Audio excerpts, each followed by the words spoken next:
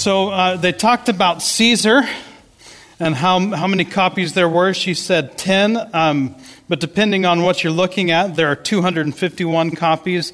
Plato, she said there were about 7, and again, there can be up to 210 or at least partial transcripts or manuscripts that cover Plato. Nobody questions the existence of Caesar. Nobody's looking back in history and saying, well, did Caesar really exist? And that's done. We're pretty confident in Caesar's existence based on 251 manuscripts. Homer's Iliad was written in 900 BC. The earliest copy is 400 BC. 400 or 500 years after it was written is the earliest copy. And no one really is questioning whether or not the Iliad or the copies we have are legitimate. We just believe them.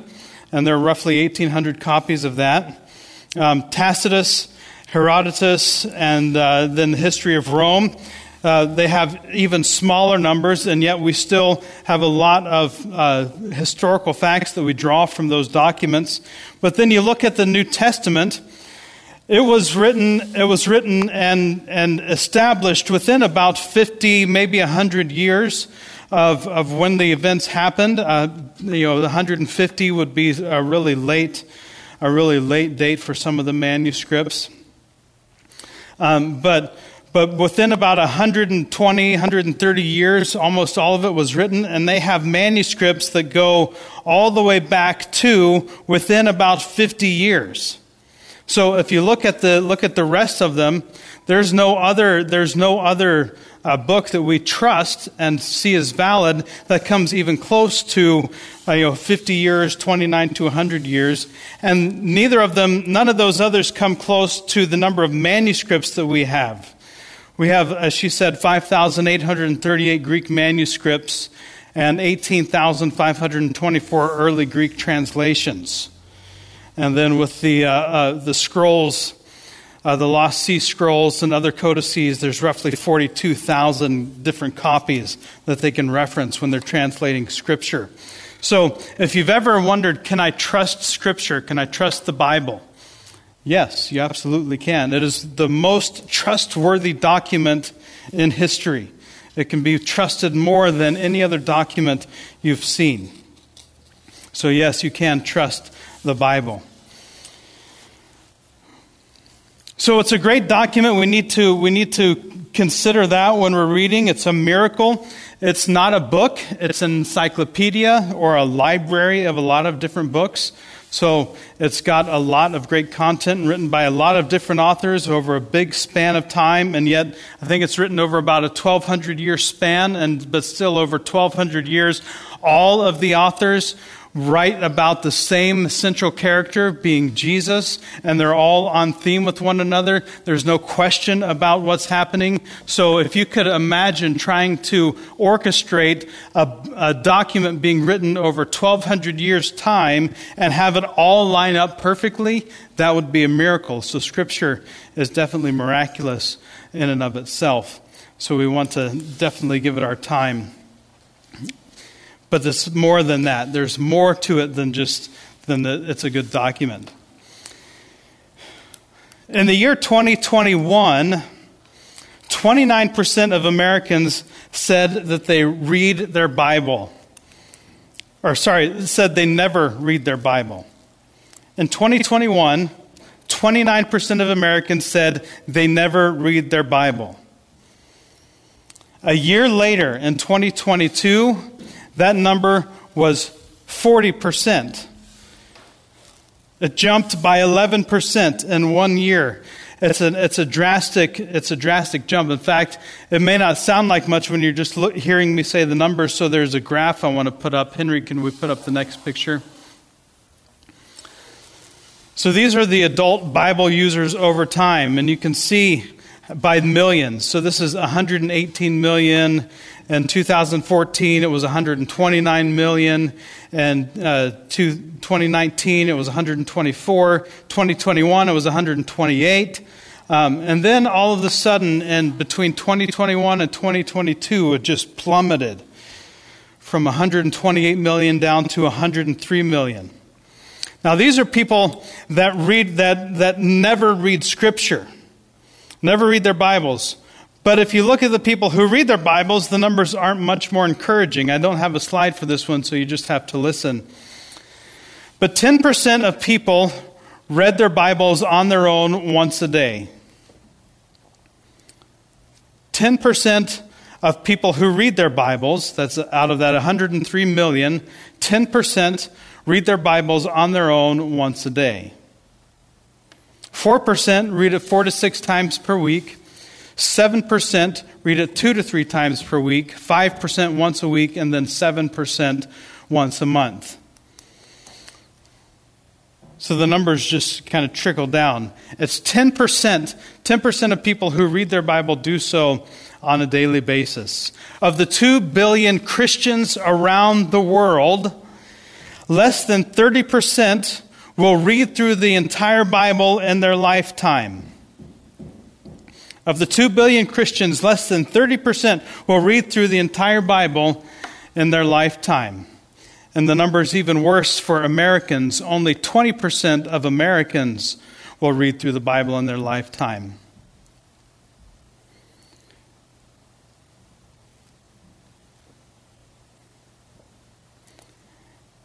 And if we're thinking, well, what's the big deal? I mean, can't we just get what we need by going to church? Going to church ought to be enough. I shouldn't. I mean, that's what we pay you for, right? You teach us the Bible, and then I don't have to read it over the course of the week. That's actually not true. It's really important to read your Bible. My job is to equip you to be ministers of the gospel, not to teach you everything that there is to know about Scripture. But right before the pandemic, I think this was roughly 2017 or 18. At that time, 25% of Americans attended church, which was down from 47% in 1990. So if we're relying on church attendance to be able to get what we need from Scripture, that's going to be a challenge. And then 57% of American Christians believe other religions also lead to eternal life. And the reason I throw that statistic in there is because that should be concerning to us, that we would believe that 57% of American Christians believe that other religions lead to eternal life, and you can just choose whatever path you want to go. That is concerning, because Jesus said, I am the way, the truth, and the life. He said, I am the gate, I am the door. No one comes into eternal life except through me. If we believe that, if we believe what's in Scripture, we can't make that statement. So it's important for us to understand Scripture and be in Scripture so that we can be in line with God's story and have our lives lining up with God's story. The noted Bible scholar James M. Gray told a story that underscores the importance of reading Scripture for personal growth. He said that when he was a young Bible teacher, he became deeply impressed by the peace and spiritual poise of a friend with whom he often talked.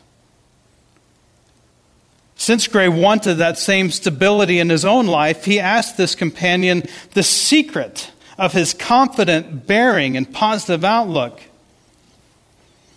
It all started with reading Ephesians, the man said. Gray was surprised by this simple response. He had read Ephesians many times, but had never experienced the same strength he saw in his friend. This man, noticing Frey's puzzled look, explained, on one occasion, when I was on a short vacation, I took a pocket edition of Ephesians with me. Lying down one afternoon, I read all 6 chapters. My interest was so aroused that I read the entire epistle again. In fact, I did not finally lay it down until I had gone through it some 15 times. When I arose to go into the house, I was in possession of Ephesians, or better yet, it was in possession of me. I had the feeling that I had been lifted up to sit together in heavenly places with Christ Jesus, a feeling that was new to me. This testimony encouraged Gray to master the Scriptures for himself. He began to saturate his mind and heart with God's Word so that he could freely and effectively communicate it with others. And I've shared this story before about John Mitchell, the founder of Multnomah, where I got my degree in Bible and theology, that he was out and he was listening to someone else give a sermon. And as he's listening to this man give a sermon, he went up to him afterwards and said, "How do you have such a deep knowledge of Scripture? How do you understand how the whole thing fits together like that? Where did you learn this?" And he said, "Well, I never preach a passage without reading the book 50 times before I preach it." So every sermon this guy would get up to preach, he would read the book that scripture was from 50 times. And so Dr. Mitchell adopted that practice in his own life. And when he was preaching, he would read the book that scripture he was teaching on 50, I've heard 60 times, depending on who's telling the story. I think 50 is probably a safe number. But he would read Scripture, read the book. So if he's doing a sermon on what we're getting ready to talk about, Acts chapter 17, verse 10, he would read all of Acts 50 times before he preached the sermon on the book of Acts. And so that's why his tagline as the president of Multnomah was, "Don't you ever read your Bibles?" The students would come up to him and ask him a question about Scripture. Say, "Well, how did you know that?" And he would say, "Well, don't you ever read your Bibles?" So he read it so much that when he was late in life and he couldn't remember anything, when he was on his deathbed, he couldn't remember his name, couldn't remember family, he couldn't remember anyone that came to visit him. He had no understanding of who people were. But yet Dr. Friesen, who I was able to live with for a year in college, he would start a passage of Scripture almost anywhere throughout the entire Bible. He would just open up his Bible and start reading a paragraph of Scripture, and Dr. Mitchell would come in and finish out the quotation to the end of the paragraph. That's how deep it was in his mind. And he did that by reading it over and over and over and over and over again. So the Bible is important, and there's some stories and some statistics to try to convince you that the Bible is important, but I thought we could use some circular reasoning. Since we believe in the Bible, we can go to the Bible to talk about the Bible. We're going to use some circular reasoning on why reading the Bible is so important. So I've got several passages of Scripture that I want to go through as quickly as possible. To do so, we're going to start in Acts chapter 17. After that, we're going to go to 2 Timothy. If you have a Bible, you can keep your Bible open to 2 Timothy 2 and 3, because we'll be there a couple of times. That would be the easiest one to keep open. We'll be in John. I've got a bunch of Scripture I want to throw at you, and then and walk through what it's saying about why Scripture and the study of Scripture is so important. So Acts chapter 17, starting in verse 10. As soon as it was night, the believers sent Paul and Silas away to Berea. On arriving there, they went to the Jewish synagogue. Now the Berean Jews were of more noble character than those in Thessalonica, for they received the message with great eagerness and examined the Scriptures every day to see if what Paul said was true. As a result, many of them believed, as did also a number of prominent Greek women and many Greek men. But when the Jews in Thessalonica learned that Paul was preaching the word of God at Berea, some of them went there too, agitating the crowds and stirring them up. The believers immediately sent Paul to the coast, but Silas and Timothy stayed at Berea. Those who escorted Paul brought him to Athens and then left with instructions for Silas and Timothy to join him as soon as possible. So The Bereans have a reputation throughout church history as being a highly renowned group of people. And this is why. This is where that reputation comes from. First, we learn that they received Paul's message with great eagerness. They were eager to hear what Paul had to say. They weren't resistant. They weren't fighting. They weren't combative. They weren't argumentative. They were eager to receive what Paul had to say. So first, they received Paul's message with eagerness. But here's the critical thing for us that I think is so important and maybe so missing in the church today, is that they would take the sermon, what Paul taught, and then they would go back to the scriptures for themselves to see if what Paul and Silas were teaching was true. And this is something I've said oftentimes over the course of my time being pastor here at 6-8, is it's one thing to listen to a sermon, and I hope you'll listen to my sermons, and I hope you'll just be wowed by the sermon at the end of the night, and just enamored with how much biblical knowledge I still don't have. But I hope you'll do that. But one of the things I've actually really hoped and said for many years is that you have a responsibility to take what I've said back to Scripture for yourself, and then study the Scriptures and see if Scripture says what I say it says.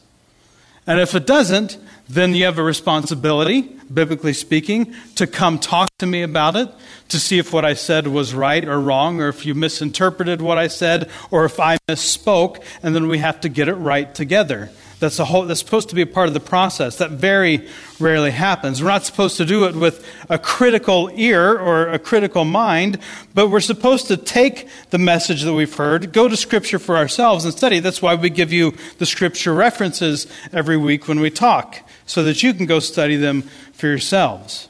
Otherwise, I just read through it and hope you get it. But the result of this, so what is the result? As a result, in verse 12, many of them believed, as did also a number of prominent Greek women and many Greek men.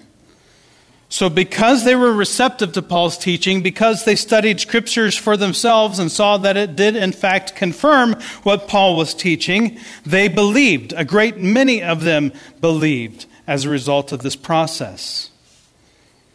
So that's one reason why Scripture is important, and it's important for us to study the Scriptures ourselves and not just take what's given to us. 2 Timothy chapter 2, verse 14.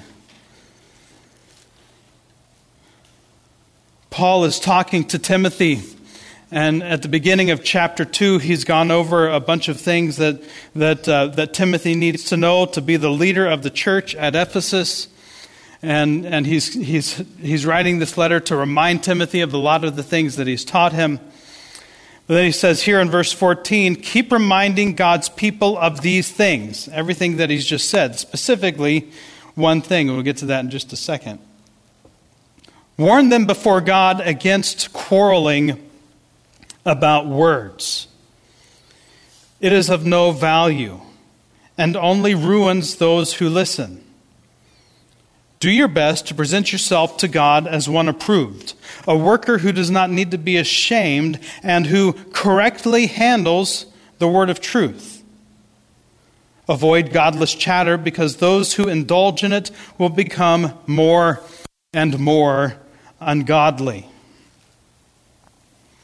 So Paul said, keep reminding God's people of these things. What things is he talking about? Most importantly, he's talking about the gospel. Verse 8 of chapter 2, Paul says, remember Jesus Christ, raised from the dead, descended from David. This is my gospel for which I am suffering, even to the point of being chained like a criminal. But God's word is not chained. It's a great little line.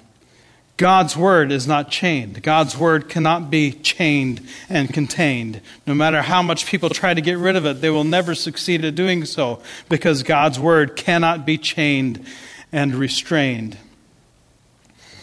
Paul wanted Timothy to remind people about Jesus and the gospel and everything that was so important and is so important. That's why we sing a lot of the songs that we sing and talk about the gospel every week when we do communion, because the gospel is important for us to remember every single week when we gather.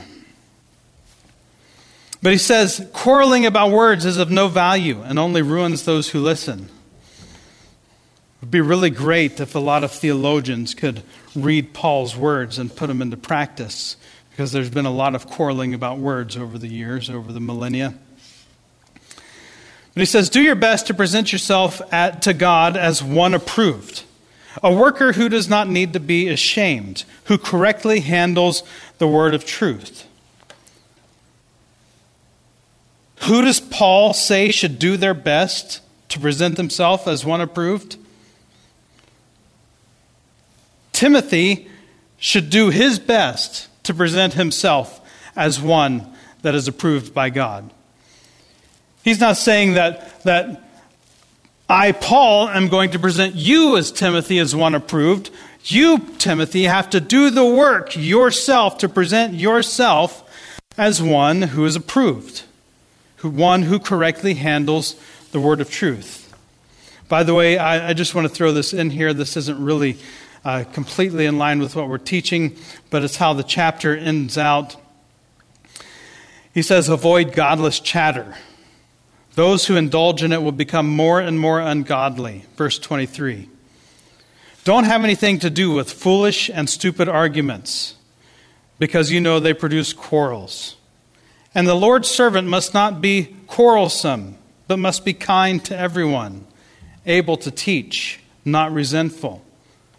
Opponents must be gently instructed, in the hope that God will grant them repentance, leading them to a knowledge of the truth, and that they will come to their senses and escape from the trap of the devil, who has taken them captive to do his will. Avoid godless chatter. Don't get involved in quarrels. Don't be a quarrelsome person. There are certain groups of churches that have actually a reputation as being quarrelsome, being argumentative, and I'm not going to name them by name, but we do have them here in our area. And there's a church in town. The pastor of that church is not quarrelsome, but there are other churches down in Vancouver who are quarrelsome. They love arguing. They believe they have all of their theology perfect and correct and right. And they're going to argue with you and prove you wrong until you succumb and give in to what they're saying. Paul would say, don't do that. That's a waste of time. It's useless. In fact, it actually is a trap of the devil to get involved in that. Keep your finger there. We'll come back to that in just a second. I want to go to Jesus' words himself, John chapter 5. Jesus talks about Scripture several times. This is one of those instances. We covered this a while ago. But Jesus says, the Father who sent me has himself testified concerning me. Jesus is saying, you can listen to me because the Father who sent me has testified concerning me. So there's somewhere a testimony about Jesus from God that the people that Jesus is talking to are supposed to believe and buy into. Jesus says, you have never heard his voice, nor seen his form, nor does his word dwell in you, for you do not believe the one he sent. You study the Scriptures diligently because you think that in them you have eternal life. These are the very Scriptures that testify about me, yet you refuse to come to me to have life. So doesn't that seem to say something different than what I've been saying? Isn't it saying that studying the Scriptures too much could be a problem, and maybe we shouldn't study them too much? Because they love to study the Scriptures. They're diligent about studying Scripture, is what Jesus says. Well, we have to pay attention here and make sure we're understanding what Jesus says. Jesus is saying that the Jews didn't believe in Jesus in part because God's word didn't dwell in them, even though they studied the scriptures diligently.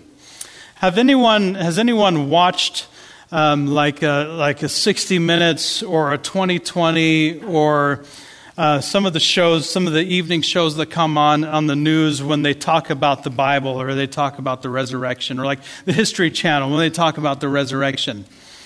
And all of the scholars that they find all have one thing in common.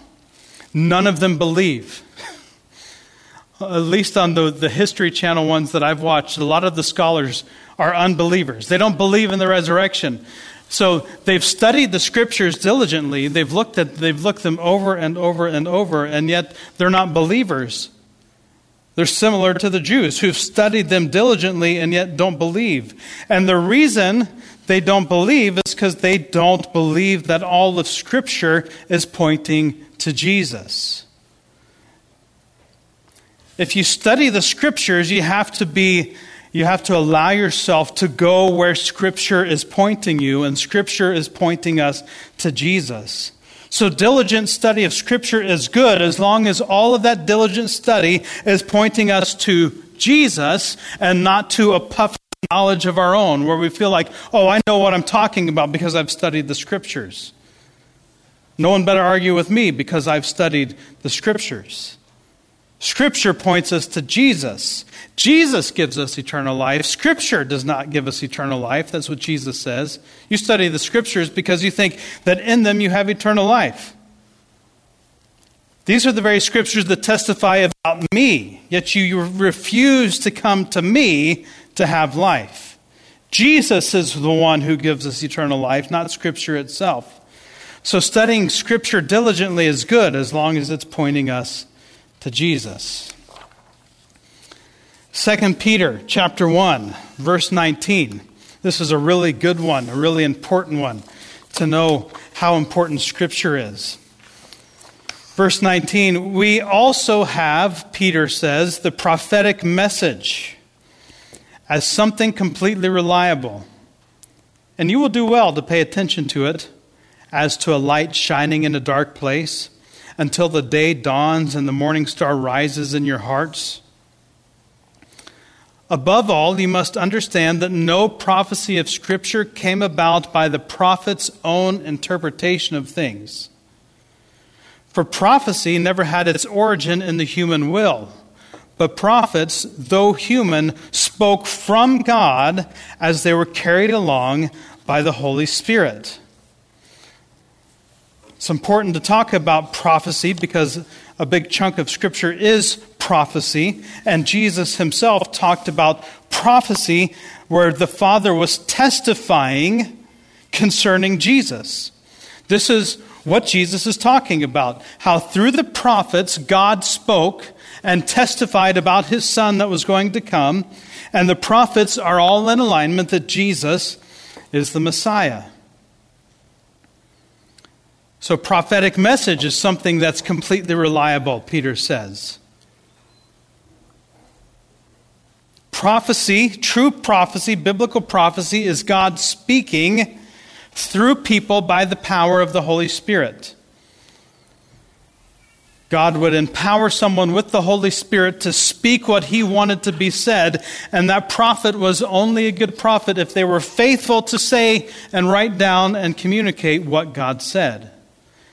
If they added in their own interpretation, if they tried to explain what they thought God was trying to say, they were not good at being prophets. They were only responsible for passing on the message that God was passing on. So no prophecy of Scripture is a matter of the prophet's own interpretation, nor is it a matter of our own interpretation. One of my pet peeves as a pastor over the years is when someone will come up to me and talk about a Bible verse, and they'll say, well, I take that to mean. And I try not to get too upset about that phrase, although my wife has heard me rant about it a few times at home and likes to use it on me from time to time. Well, I take that to mean. And I understand what that's coming from, because that's a good process to think about Scripture and do your best to try to get it in your own words and think about what it's saying. But here's where I get a little bit kind of pastorally righteous, is it doesn't matter what we think it means. It matters what it says. And that's what Paul or Peter is saying here. It doesn't matter even what the prophet thought prophecy was saying. That wasn't his job. His job was to just communicate it. It's not our job to say, well, this is exactly what this means. And you see this happening all over the place, especially over the last couple of years as we've gone through the struggle of 2020 through now. A lot of people have been throwing out things from Revelation, saying, well, see, this is what Revelation is talking about. It's pointing to this, and this is pointing to this. This is exactly what this means. The problem is they've been wrong a whole bunch of times. And if they're wrong, well, they're actually not supposed to listen to them, and there's some other things that we're supposed to do as well, but we'll leave that for another sermon. 2 Timothy chapter 3. I'm just about done with the Bible. I'm going to wrap this up. Got a lot of verses I think are really important. Chapter 3 of 2 Timothy, verse 14. Paul is talking to Timothy. But as for you, continue in what you have learned and have become convinced of, because you know those from whom you learned it, and how from infancy you have known the Holy Scriptures, which are able to make you wise for salvation through faith in Christ Jesus. It says, continue in what you have learned, what you've become convinced of, because you know who you learned it from. And from the time you were an infant, you've known the Holy Scriptures, because the people that you learned it from were teaching it to you. All Scripture is God-breathed and useful for teaching, rebuking, correcting, and training in righteousness, so that the servant of God may be thoroughly equipped for every good work. Scripture is what equips us for good work. I want to stop and say really quick, I think this is one of the reasons it's so important to know your pastor or the person who's doing the teaching. It's not just the lesson that the person is teaching, but it's the life that the person is living that was supposed to be a part of the teaching. And I'm not trying to brag or toot my own horn, but I think it's something we need to be very careful of in our time that we live in, when we have so much good teaching available to us at all times through the internet, through YouTube, through podcasts, all of which are good things. But do we know the person who's doing the teaching? And a lot of people's faith has been tripped up over the years as they have gotten into a specific teacher, and that teacher falls. If you want to hear a really thorough, disturbing example of that, go listen to the podcast, The Rise and Fall of Mars Hill. Rise and Fall of Mars Hill, the one in Seattle with Mark Driscoll that crumbled in around 2014. Talk about, you can hear the stories of how many people's faith has been damaged ever since because of what happened at that church. We don't attach ourselves to people that we don't know. We're supposed to attach ourselves to people that we know when it comes to teaching of Scripture. Scripture is God-breathed. It's something that God has spoken. It's useful for teaching, but not just teaching, it's also useful for correcting. We need to be in a humble position that we're not just coming to understand knowledge, but that God's Word can correct the parts of our lives that are not up to par with Scripture.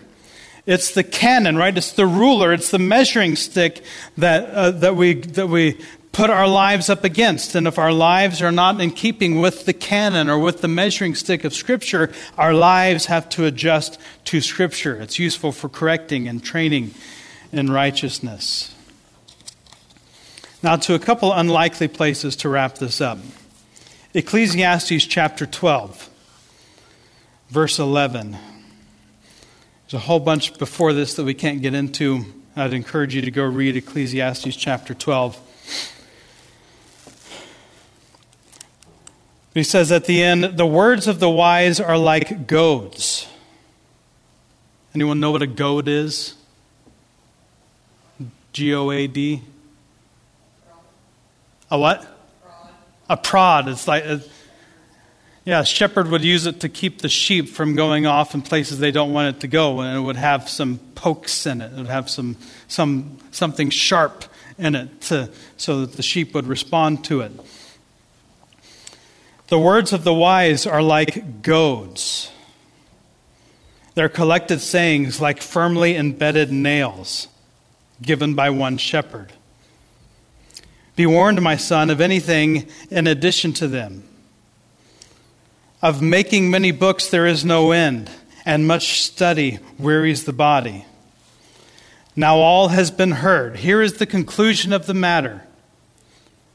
Fear God and keep his commandments, for this is the duty of all mankind.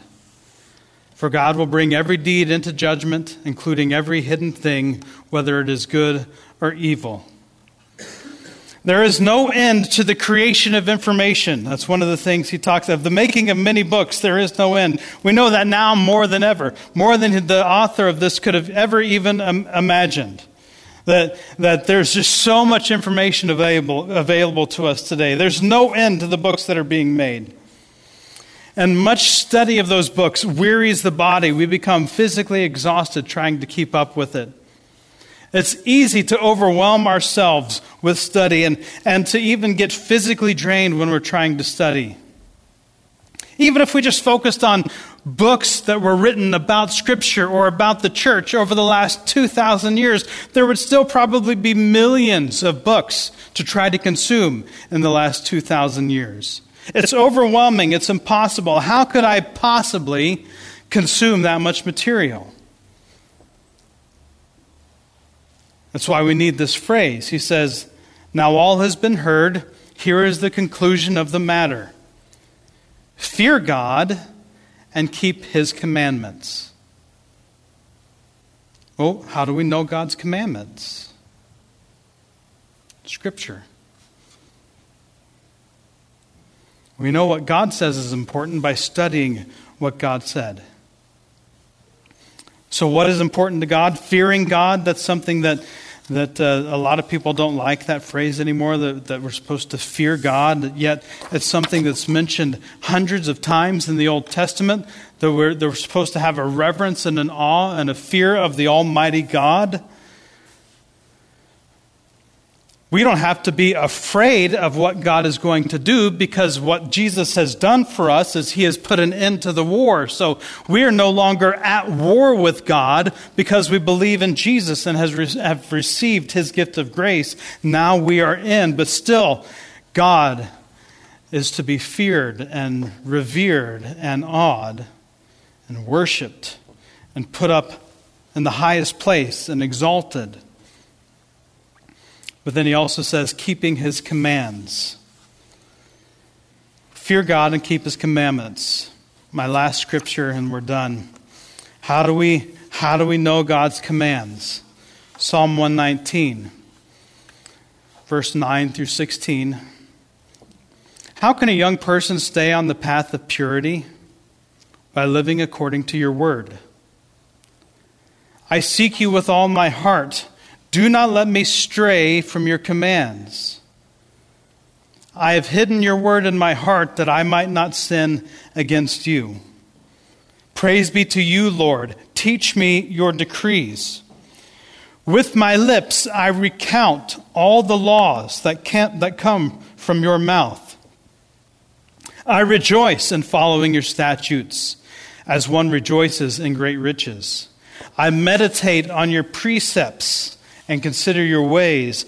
I delight in your decrees. I will not neglect your word.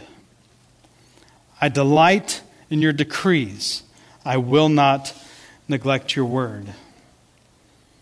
How do we keep God's commands? We keep God's commands by not only reading and studying Scripture, but internalizing Scripture, hiding God's word in our hearts that we might not sin against him.